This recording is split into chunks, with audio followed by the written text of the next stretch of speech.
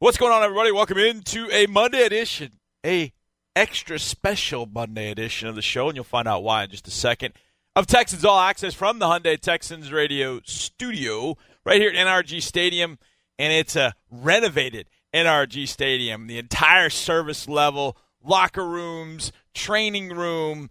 We already know about the weight room, a.k.a. Sports Performance Center. That's all being changed. That's all been changed. But everything going on, the cafeteria, everything, man, it's crazy. There are concrete blocks of trash all over the place.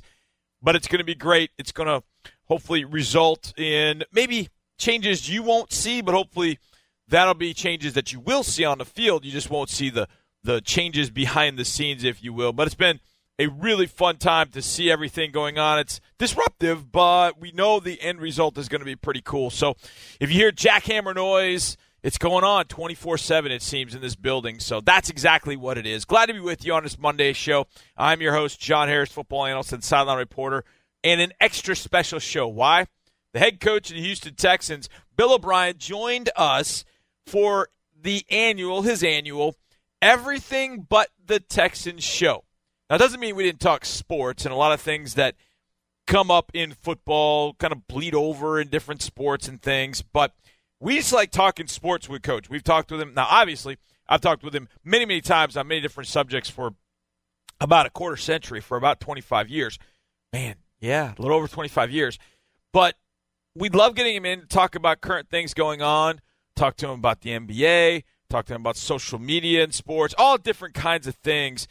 We wanted to get some stories from him. We got some great, great stuff from him in this segment and throughout the show. Recruiting stories, some of the things he told us. He tells us a great story about Pac-Man Jones, Adam Jones with the Cincinnati Bengals, that you'll definitely love. So we got a lot for you. So let's kick it off. Everything But the Texans, our show, our Monday show, all day, will be with head coach Bill O'Brien. Okay, here we go with Bill O'Brien here in the Hyundai Texans radio studio. Coach, how's your summer going so far? Good. You know, it's you know what it is, Little League Baseball. I mean, I was just telling Johnny, I mean, it lasts forever.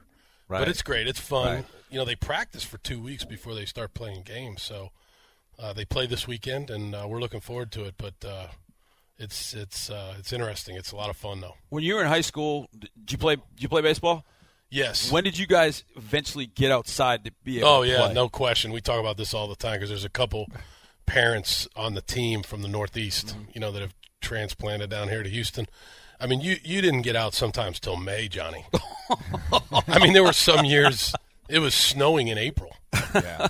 So these kids, and you know, it's funny you say that because these kids, you see the improvement in them, you know, almost weekly, monthly, you know, because they're outside all the time. Yeah. They play year round. Yeah. Yeah, and in the North, I mean, that's the one thing I realized when I moved to Miami. You see kids in January playing baseball. You think this cannot happen in the North. No, exactly. I mean, their Little League season starts here in February. Right. I mean, you'd have to play in a gym somewhere in Boston. Yeah, often you do. Well, that was when I was at Brown. I remember the baseball team practicing in our OMAC. The first time that they got outside to play was on a spring break trip, and our spring break was late. It was last week in March. They would go down to South Carolina and play South Carolina, Wofford, Clemson. That was hammered. the first time crushed. they were outside all year and just get crushed by all those schools because they're like, we're outside for the first time in late March. And even when they came back, it was still cold. Yeah. Ugh.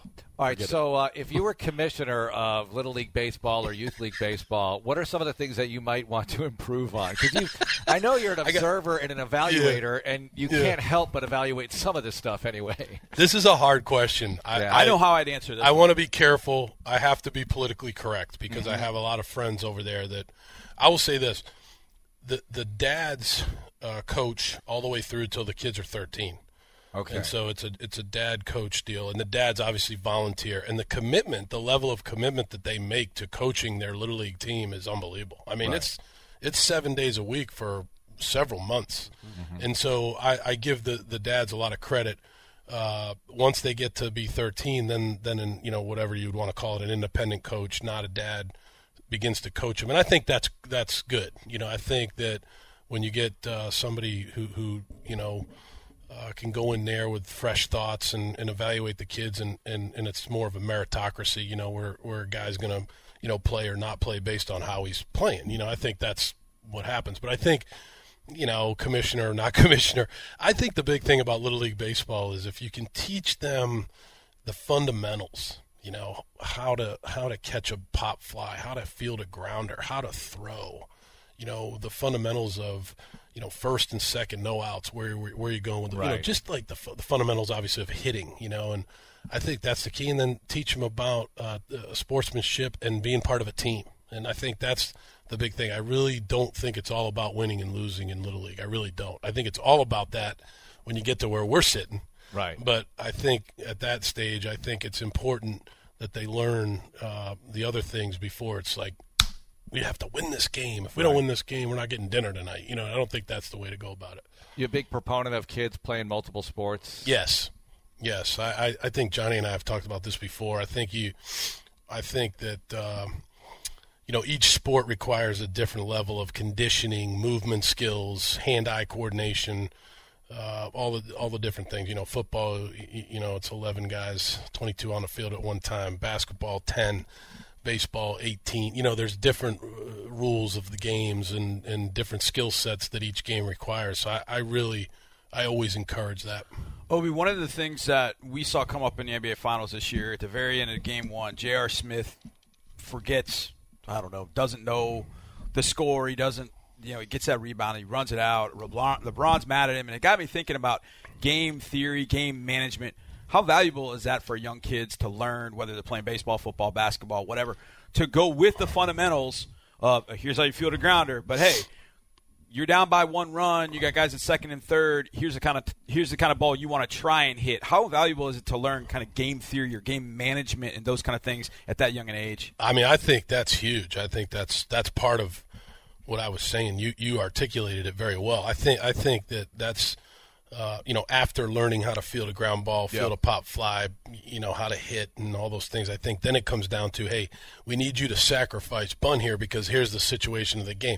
I think that really teaches kids about being on a team. You know, it's a team sport, and I think that's you know, the next stage of what they should be learning in Little League. I love Little League. I love watching it, and I'm always thinking about how they could improve to help these kids get better. In Houston, like we said earlier, these kids, I'm always impressed at the improvement from the time, you know, Michael's been playing here since he was 9 to the time he's now 12. He's just gotten better and better because they can play all the time. They're always outside playing baseball.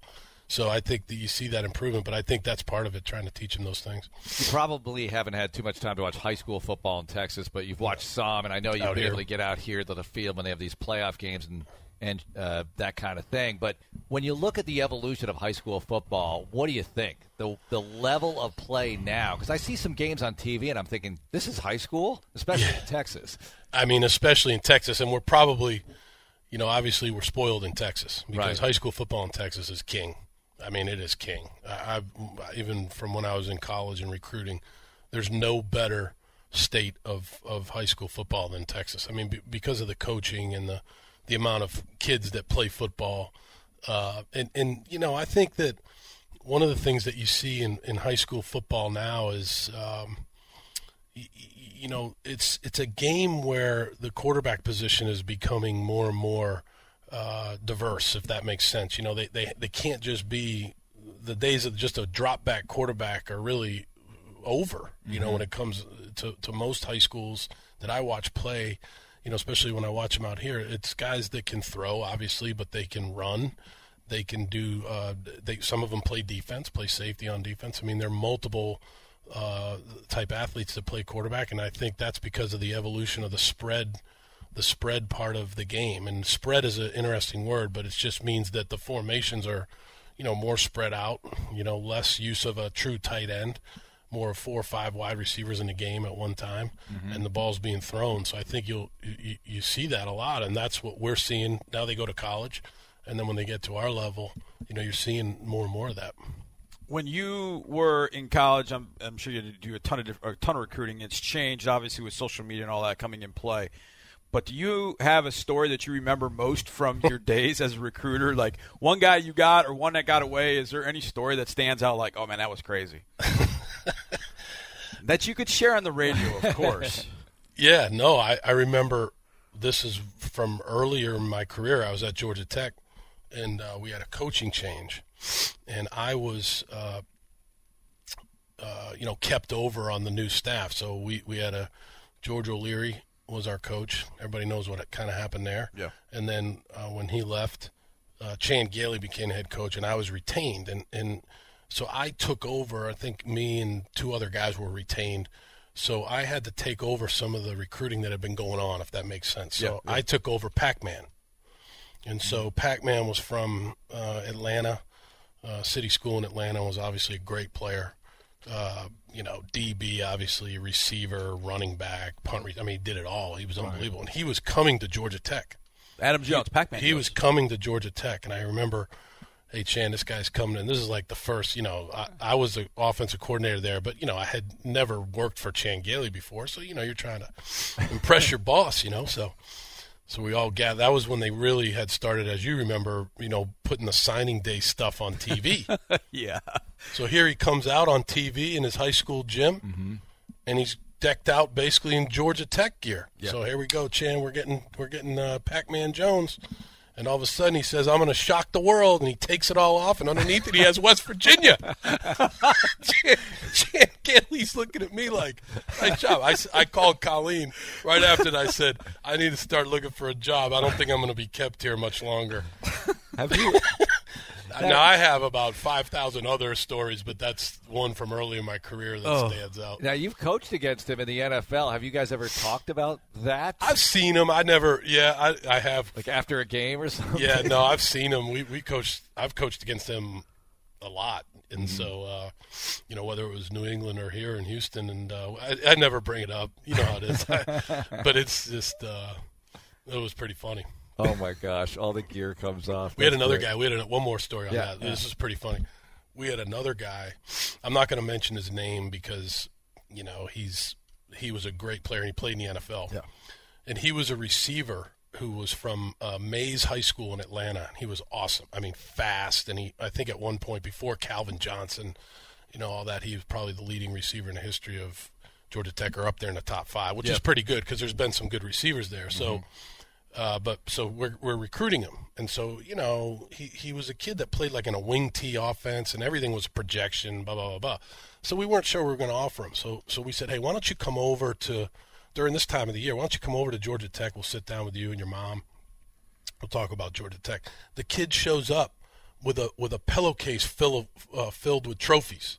Oh boy! So he says, you guys don't want to offer me a scholarship, and he dumps all his trophies on the floor, and he's got his trophies from like the 6th grade all the way through to his, he's going into his senior year at Mays High School. I was like, we got to offer this kid. Just on that alone, we got to offer this kid a scholarship. We did offer him, and he went on to be a great player at Georgia Tech.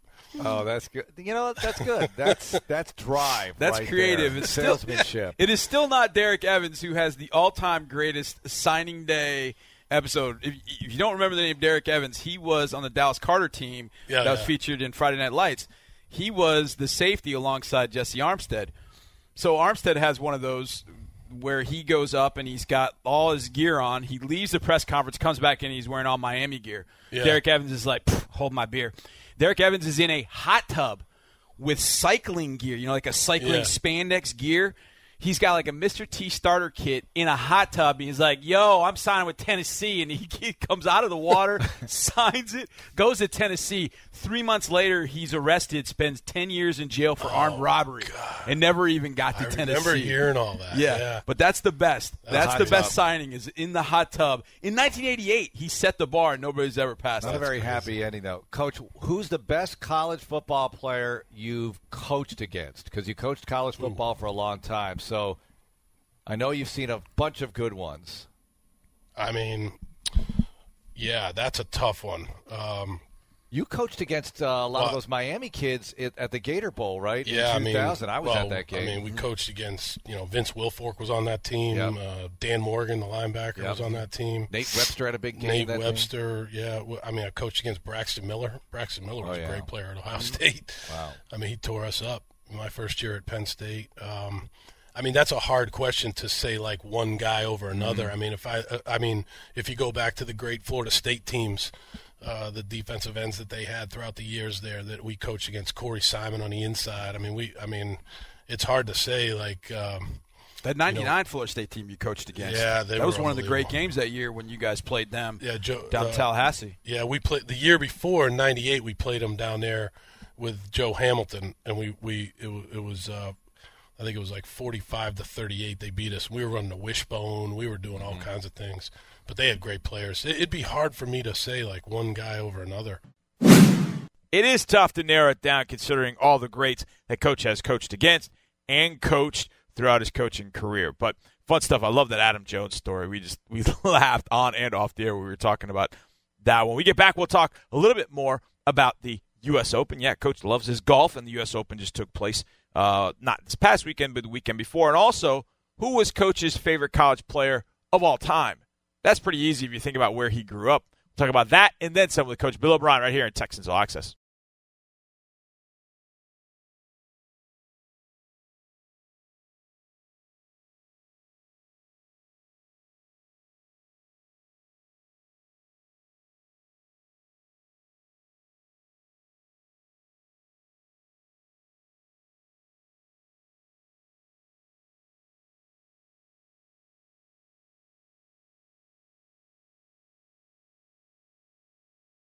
It is an extra special Monday edition of Texans All Access from the Hyundai Texans Radio Studio. I am your host, John Harris, football analyst and sideline reporter for your Houston Texans. And why is it extra special?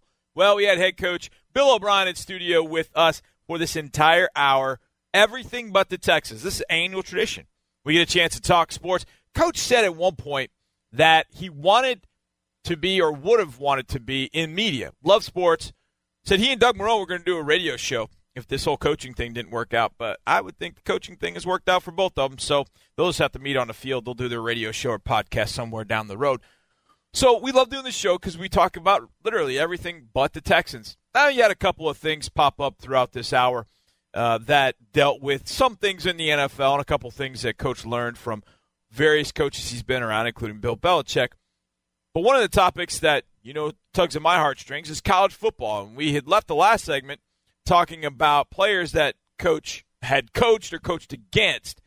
Who was the best he'd ever coached against? Started this segment with, who's his favorite all-time college football player? Who's your favorite, though? Not that you coach necessarily, but your all-time favorite college football player. Do you have one? Is it Flutie? Or I'm like reeling it in here. No, I mean, I love Flutie. So, I was there, not there, but I saw him, that Miami pass. My dad and I were watching that. What was that? Was that the day after Thanksgiving, I think? The day after Thanksgiving. Friday it was the day after Thanksgiving, so we're eating Thanksgiving leftovers. Yeah. And my dad's the exact opposite of me, like very low-key, very not emotional. That's one of the few times, other than when Fisk hit the home run in 75. Oh, yeah. Other than that, when my dad just let loose, like that was unbelievable. So, and the year before we had gone, that year they still played Holy Cross, right? In the last game of the season, and we went to the Holy Cross game at Fitton Field, and there was a helicopter came in to fly him to the Heisman ceremony. Right, that was cool. I was, what was I, 12, 13 years old then, or something like that. So that was awesome. So yeah, I mean, maybe growing up, that was definitely my favorite college football player. But now, having coached college for a long time, I have my own guys that I coached that are my favorites, which I wouldn't want to, get in. I mean, I had so many good guys at Penn State, really, to be honest with you, which was my first head coaching. It'd be hard to put anybody over some of those guys, I always think that in this business, the people that you were a fan of before you got into the business are the ones you get starstruck over. Do you find that to be true as well? Because you have a different relationship with these guys. When the Super Bowl was here, my wife and I were out to dinner somewhere over here in Rice Village, and the guy that ran the restaurant or whatever came over and said, "Hey, Coach, Doug Flutie's here." I was like, "Whoa, I got to meet Doug Flutie." He was like 2 tables over. This was the first time I really ever met him. Wow, yeah. I think I had met him like briefly one time in New England, but he didn't play in New England when I was coaching there. Okay. He played like right before. So, yeah, no doubt. No doubt. That's a guy that you remember growing up.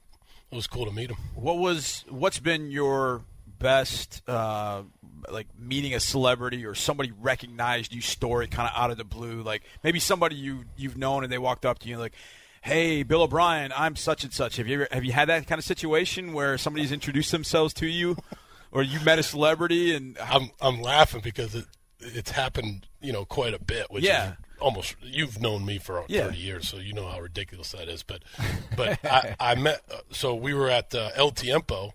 I don't know, a few years ago. Might have been the Super Bowl again during that when all the stars were here, And so Colleen and I are eating dinner, and there's Rudy. From from the movie Rudy. Rudy. He's sitting right there. Yeah. The real Rudy. The real Rudy. Yeah. Rudy Rudiger or whatever his name. I mean, it was unbelievable. I met Rudy. No, but really the people that I've enjoyed meeting are like, meeting President Bush. Bush 40.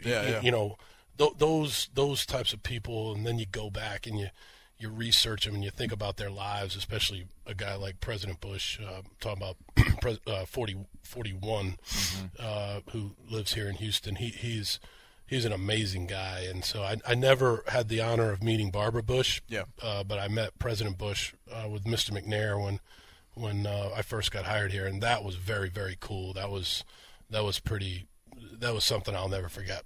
You mentioned research. We know you read a lot. All right, yeah. So give us a book you've read lately you really like, and just tell us about it.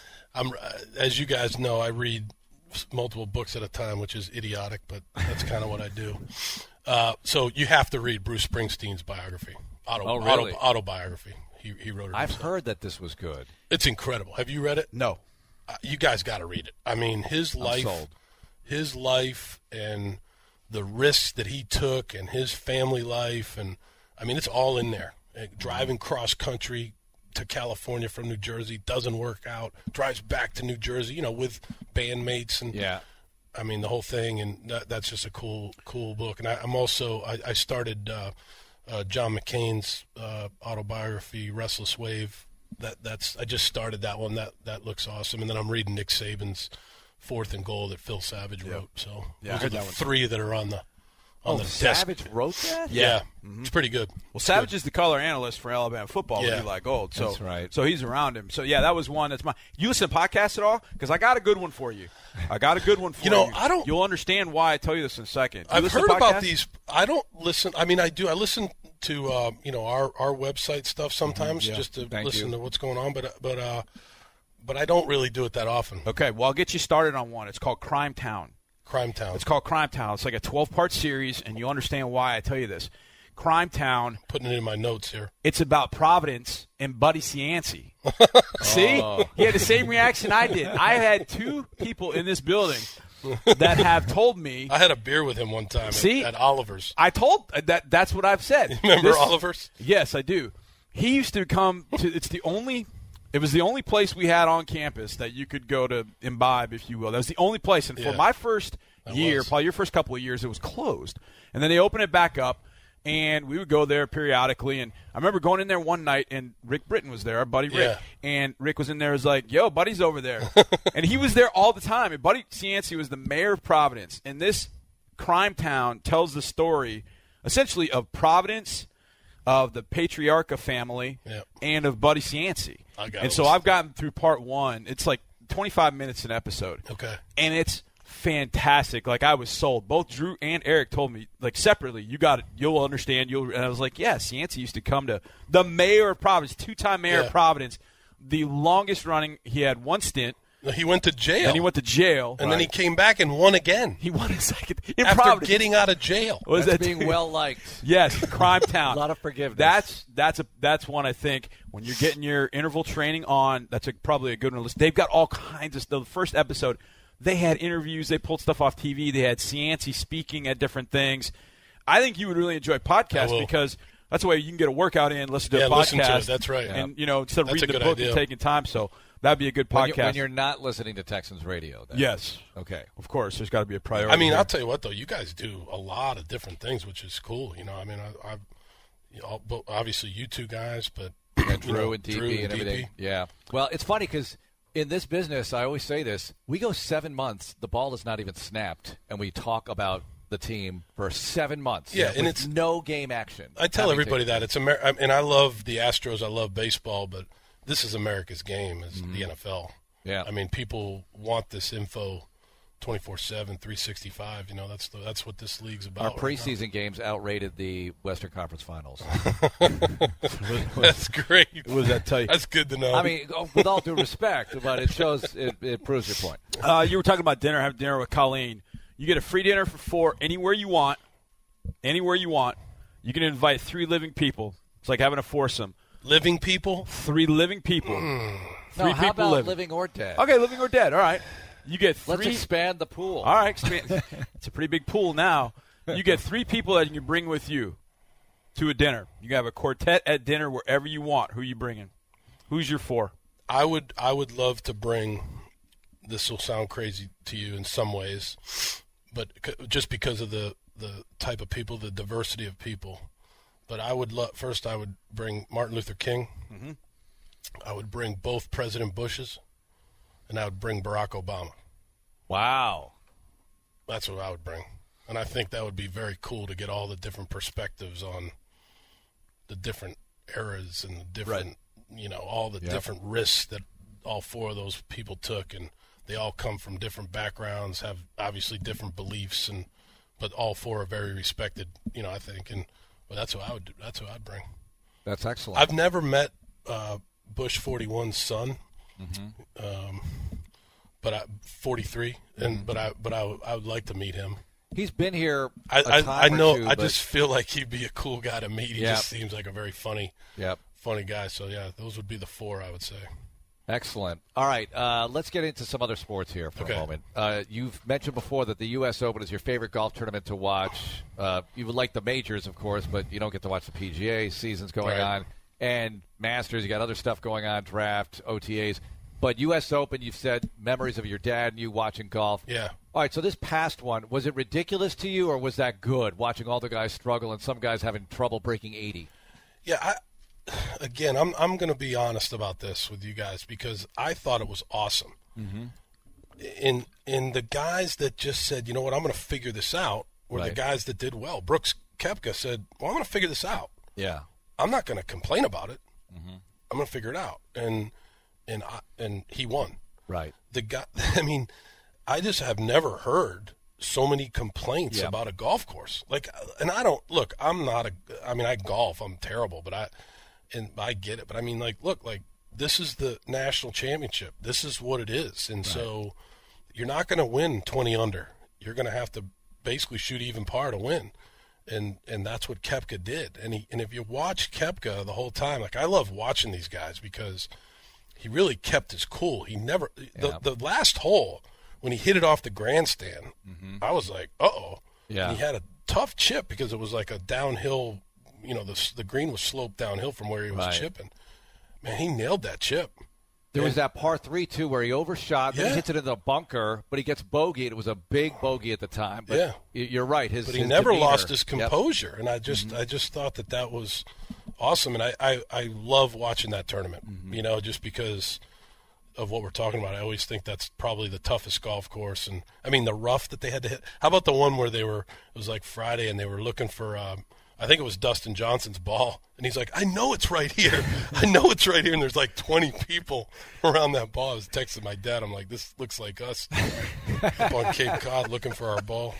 But is that kind of like the golf equivalent of a snow game in football? When you have these games where – and Joe Webb played in one of those last year, your Joe Webb, where the conditions are so – like the game plan is completely thrown out, and you got to figure it out on the go. You got to figure it out. I mean, we haven't had too many of those types of games here since I've been here, but when I was in New England, we had the game in Buffalo where 60 to 70 mile an hour winds.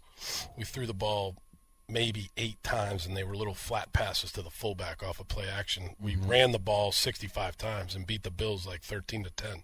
Right. I mean, we had to change, because of the weather, and that was one thing. That was probably one of the 1,000 things I learned from Bill.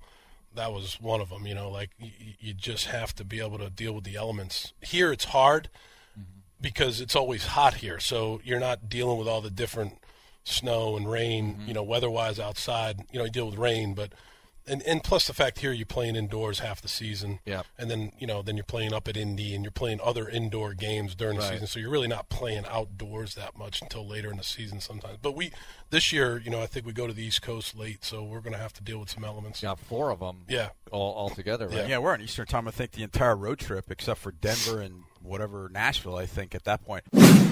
See, like I said, a few NFL things, a few Texans things did sneak in there in that segment, but not a whole lot. We get back. Would you rather win the U.S. Open or win the World Series? Individual versus team. We'll ask Coach O'Brien that next right here on Texans All Access.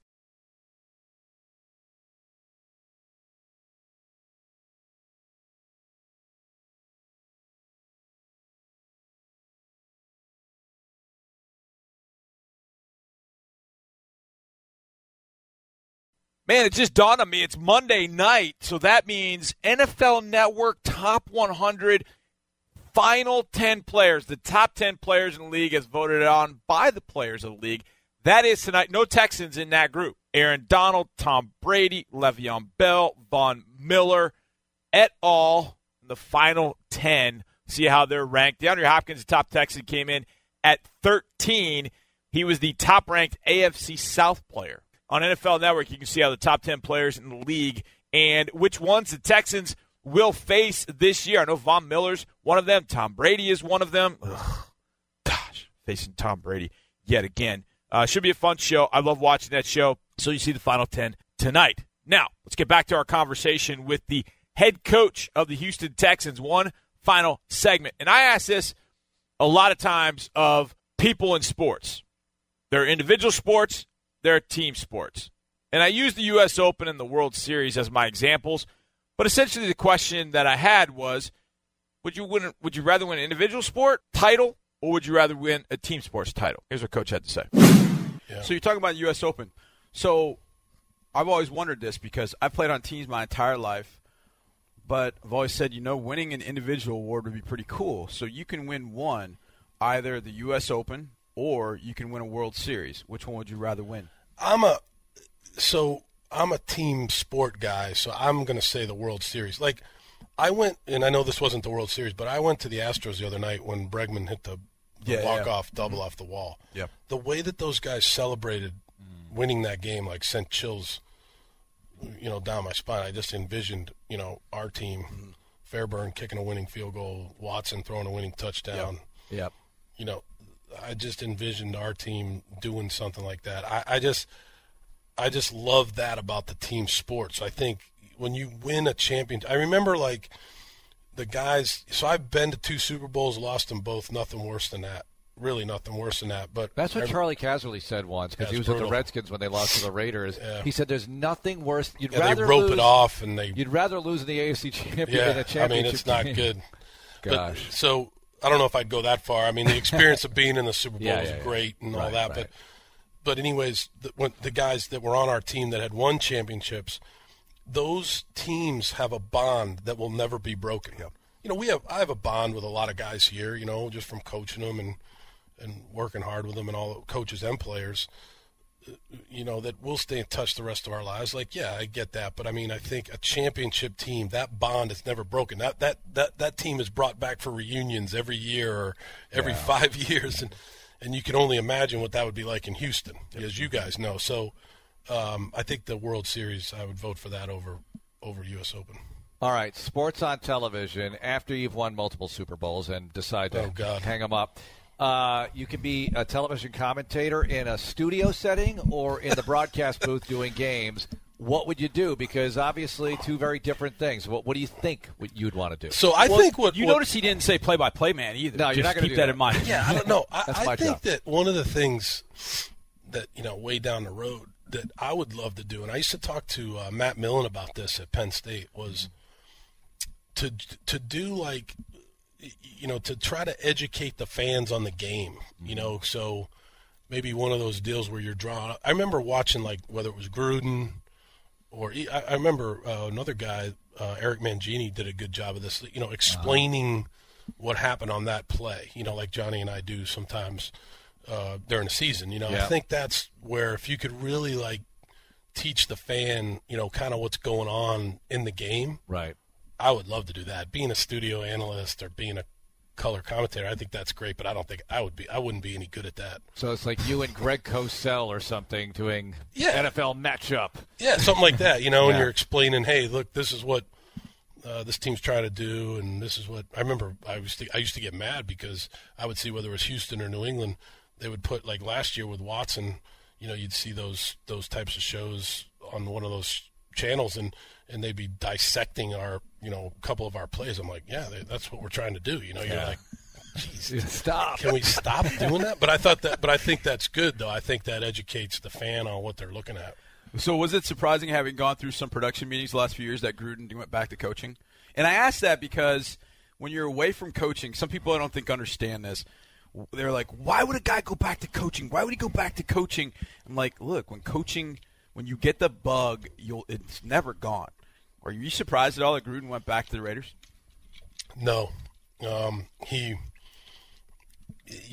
being in the booth when you've coached like he did at the highest level, won a Super Bowl, your game day is not the same, you know, and it's all in preparation and kind of getting in there and grinding it out with the players and then winning games. Like once you've done it, once you've had that, like you said, that's in your blood, it's hard to give it up. You know, he was away from it for 10 years, and now he's back into it. You know, he's a great guy. I really enjoyed talking to him, and I think he'll do a great job there. So, yeah, it was in his blood. I'm sure he missed the competition, the game day, calling plays, all the things that watching tape, getting guys ready to play, but he missed it. All right, a few quick ones here. Texas barbecue or Tex-Mex? Because – you know, you've come into the area, you're in your fifth year now, and you've tried both. Well, quite obviously, I love both. Quite obviously. It's a tough call. It is. The barbecue, I'm like down to a couple of places. Okay. Whereas the Tex-Mex, I mean, I think there's several places that are really good. Right. You know, you've got, obviously, Good Company. You've got, you know, El Tiempo. I'm not trying Kill-ins to you know, but you're talking the Tex-Mex. I'm talking about Tex-Mex. Okay. You know, then you got Cyclone Anaya. You know, you got some places in the barbecue maybe, and I love barbecue. I'm just saying maybe one or two places. So I'd probably go with Tex-Mex. Okay. I like the spicy stuff too. So, you do? Which I know you can get at barbecue too, but. When you do barbecue, is it brisket? Is it ribs? I'll tell you a quick story. Yesterday, we had a Little League. So this Little League deal, like every night they got an activity for these kids, right? Mm-hmm. So they had like a pool party at somebody's house. So those people, they hired one of those taco makers, like those street vendors. Mm-hmm. And they came over, and the guy made tacos, and you had all the toppings. I mean, it was unbelievable. Mm-hmm. With the different spices, toppings, and the guacamole. There are people listening around Houston going, yeah, and? I mean, I know. I mean? It was unbelievable. Like I've never seen anything like it. I know, that's the thing. When you have somebody that's not from here, I mean, you've been here for years, but to them, that's kind of, I don't say run of the mill. That's Texas. Like, that's what you do. But, you know, for somebody that hasn't been here, I never saw that before. That's really cool. All right, let's talk about movies. Best sports movie that you've seen, or if you've got time to sit down and watch one sports movie, which one's it going to be? I'm watching Rocky 1.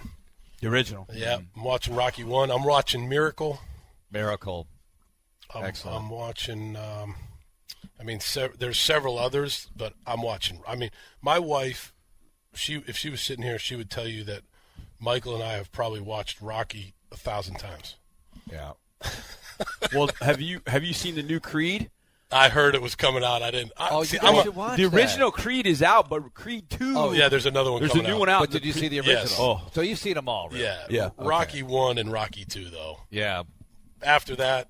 It's a formula after that. 3 and 4 are very formulaic. Creed kind of got off the front a little bit. No, Creed's good. But Creed 2 is going to be fantastic. The trailer, 2-minute trailer is really it's incredible. If you haven't seen the Creed 2 trailer, it's fantastic because they bring back. I'll just leave it at that. Yeah, don't tell us. Yeah, it's really good. You got to see it because it'll charge you up. Is that your favorite movie? Period. Do you have another favorite movie or two? Yeah, no, I have favorite movies.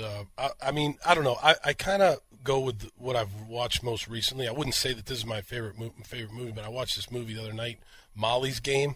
Oh, you seen that's that? really good. Yeah, It's really good. Now, I'm not saying I watched The Post a couple weeks ago. That was pretty good. I wouldn't be able to pick one movie. You a Godfather guy? I love The Goodfellas? Godfather. All right. Love Goodfellas. Yeah. Kind of like them all. It's hard for me to rank one. Godfather's awesome. My wife would also tell you I've probably seen that 1,000 times too. Sure. Because like on, like a Saturday during the off season, you're hanging out It comes up. and you go through the guide or whatever, and you see what's on. It's on every Saturday afternoon or Sunday afternoon. I mean, Miracle just got to Netflix. Oh, and, it did? Yeah, and so I was like on Netflix looking for something, and I saw it. Yeah. I was like, I feel contractually obligated to watch it when it's on. So I'm like, I just hit play and started doing some things in the room I was in just so I could have it on. Have you met any of those guys? Because a lot of those guys were from Boston. Oh, yeah. Ruzioni, Jim Craig. guys. I got an those guys? autograph when I was a kid from Jim Craig. So I can't say that I met him. I mean, I was a kid. I've met Mike Ruzioni. He's always around Boston. He came to a Patriots game. My brother, Tom, played midget hockey in Scituate, Mass. with Dave Silk. Oh, wow. I think Dave was a little bit older than my brother, but they were on the same team. Wow. Wow. So when Bill They O'Brien were is little kids. when you're watching Miracle and they get to the scene where he's making them do the suicides over and over and he's saying again, do you cringe or are you saying, yeah, make them do it again? I a coach cringe react? a little bit on that, only from what I know now. Right, okay. I think earlier in my coaching career, I'd be like, they need to pay the price or whatever. But now what I know about, they had played the game, and then he made them do that. Yes. And so I'm like, They didn't whoa, play well.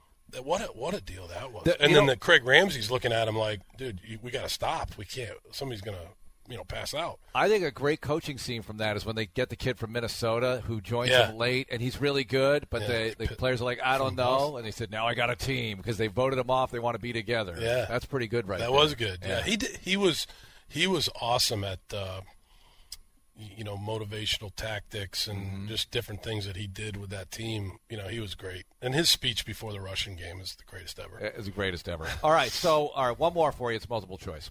You have to make one of these happen, a must make, and you get to choose one out of these four. A 4-foot putt, not 3, but 4-foot putt, a free throw, catch a 50-yard punt, like a nice high Leckler punt, not a coffin corner, but a nice high 50-yard punt, or answer a random Boston sports trivia question. One of those four, you got to do it. What are you going to pick? I'd have to go with the last one. Answer a random Boston sports trivia question. I guess I could catch the punt. I'm missing the putt because I'm a terrible putter. Did you say putt? Yeah, 4-foot putt is tough. I'm a bad putter. I'm just not a good pressure putter. free Can't line it throw. up. 4-foot putt, that's nothing. No. For me, it is. Hey, ask Fairbairn. Hey, I can't hit the ball anywhere, but I can make a 4-foot putt. Ask now. Fairbairn this question. He's not picking the putt. I'm serious. Kickers, no. Free throw. I just played hoop last night at this Little League party I was at, and I couldn't make anything, so I'm not doing a free throw. Okay, Boston sports trivia question it is. Coach, thanks a lot for the time. We really appreciate it. That was great. Thanks, guys. Me, I know this is going to sound funny. I would catch a punt and shoot a free throw. Although, I'm one of the best sports trivia people you'll ever know. I could answer a question about any sports trivia. But catch a punt, I used to do that in practice. Actually, with Bill O'Brien watching, used to catch him easy. That comes from years of playing baseball. But shoot a free throw, I'll shoot free throws all day. I'll knock a free throw down. I got no problems with that. I think the 4-foot putt would be easy. But then again, I don't know. Maybe not. Depends. I thought it would be easy, but that's just me. Now, I can't do anything else in a golf course, but I can putt. I can do that. That's not a problem. But any of those, I probably would have put the trivia question last, even though that's probably my strength at this point, being all of about 86 years old. So, anyhow, a big thanks to Bill O'Brien for hopping in here and spending an hour with us. That was fantastic stuff. He's been on Triple Threat lately. I think he did an hour with Triple Threat on Friday with them. Talked a lot about the Texans. And we get a chance to do that with him throughout the year and all that kind of stuff. So we catch up with him on all that stuff throughout the season. So it was good to catch up with him with everything other than the Texans on this show. Appreciate you guys listening. Big thanks to Mark Vandermeer, of course, to Bill O'Brien, And to you guys for listening. We'll see you tomorrow, buddy. And as always, go Texans.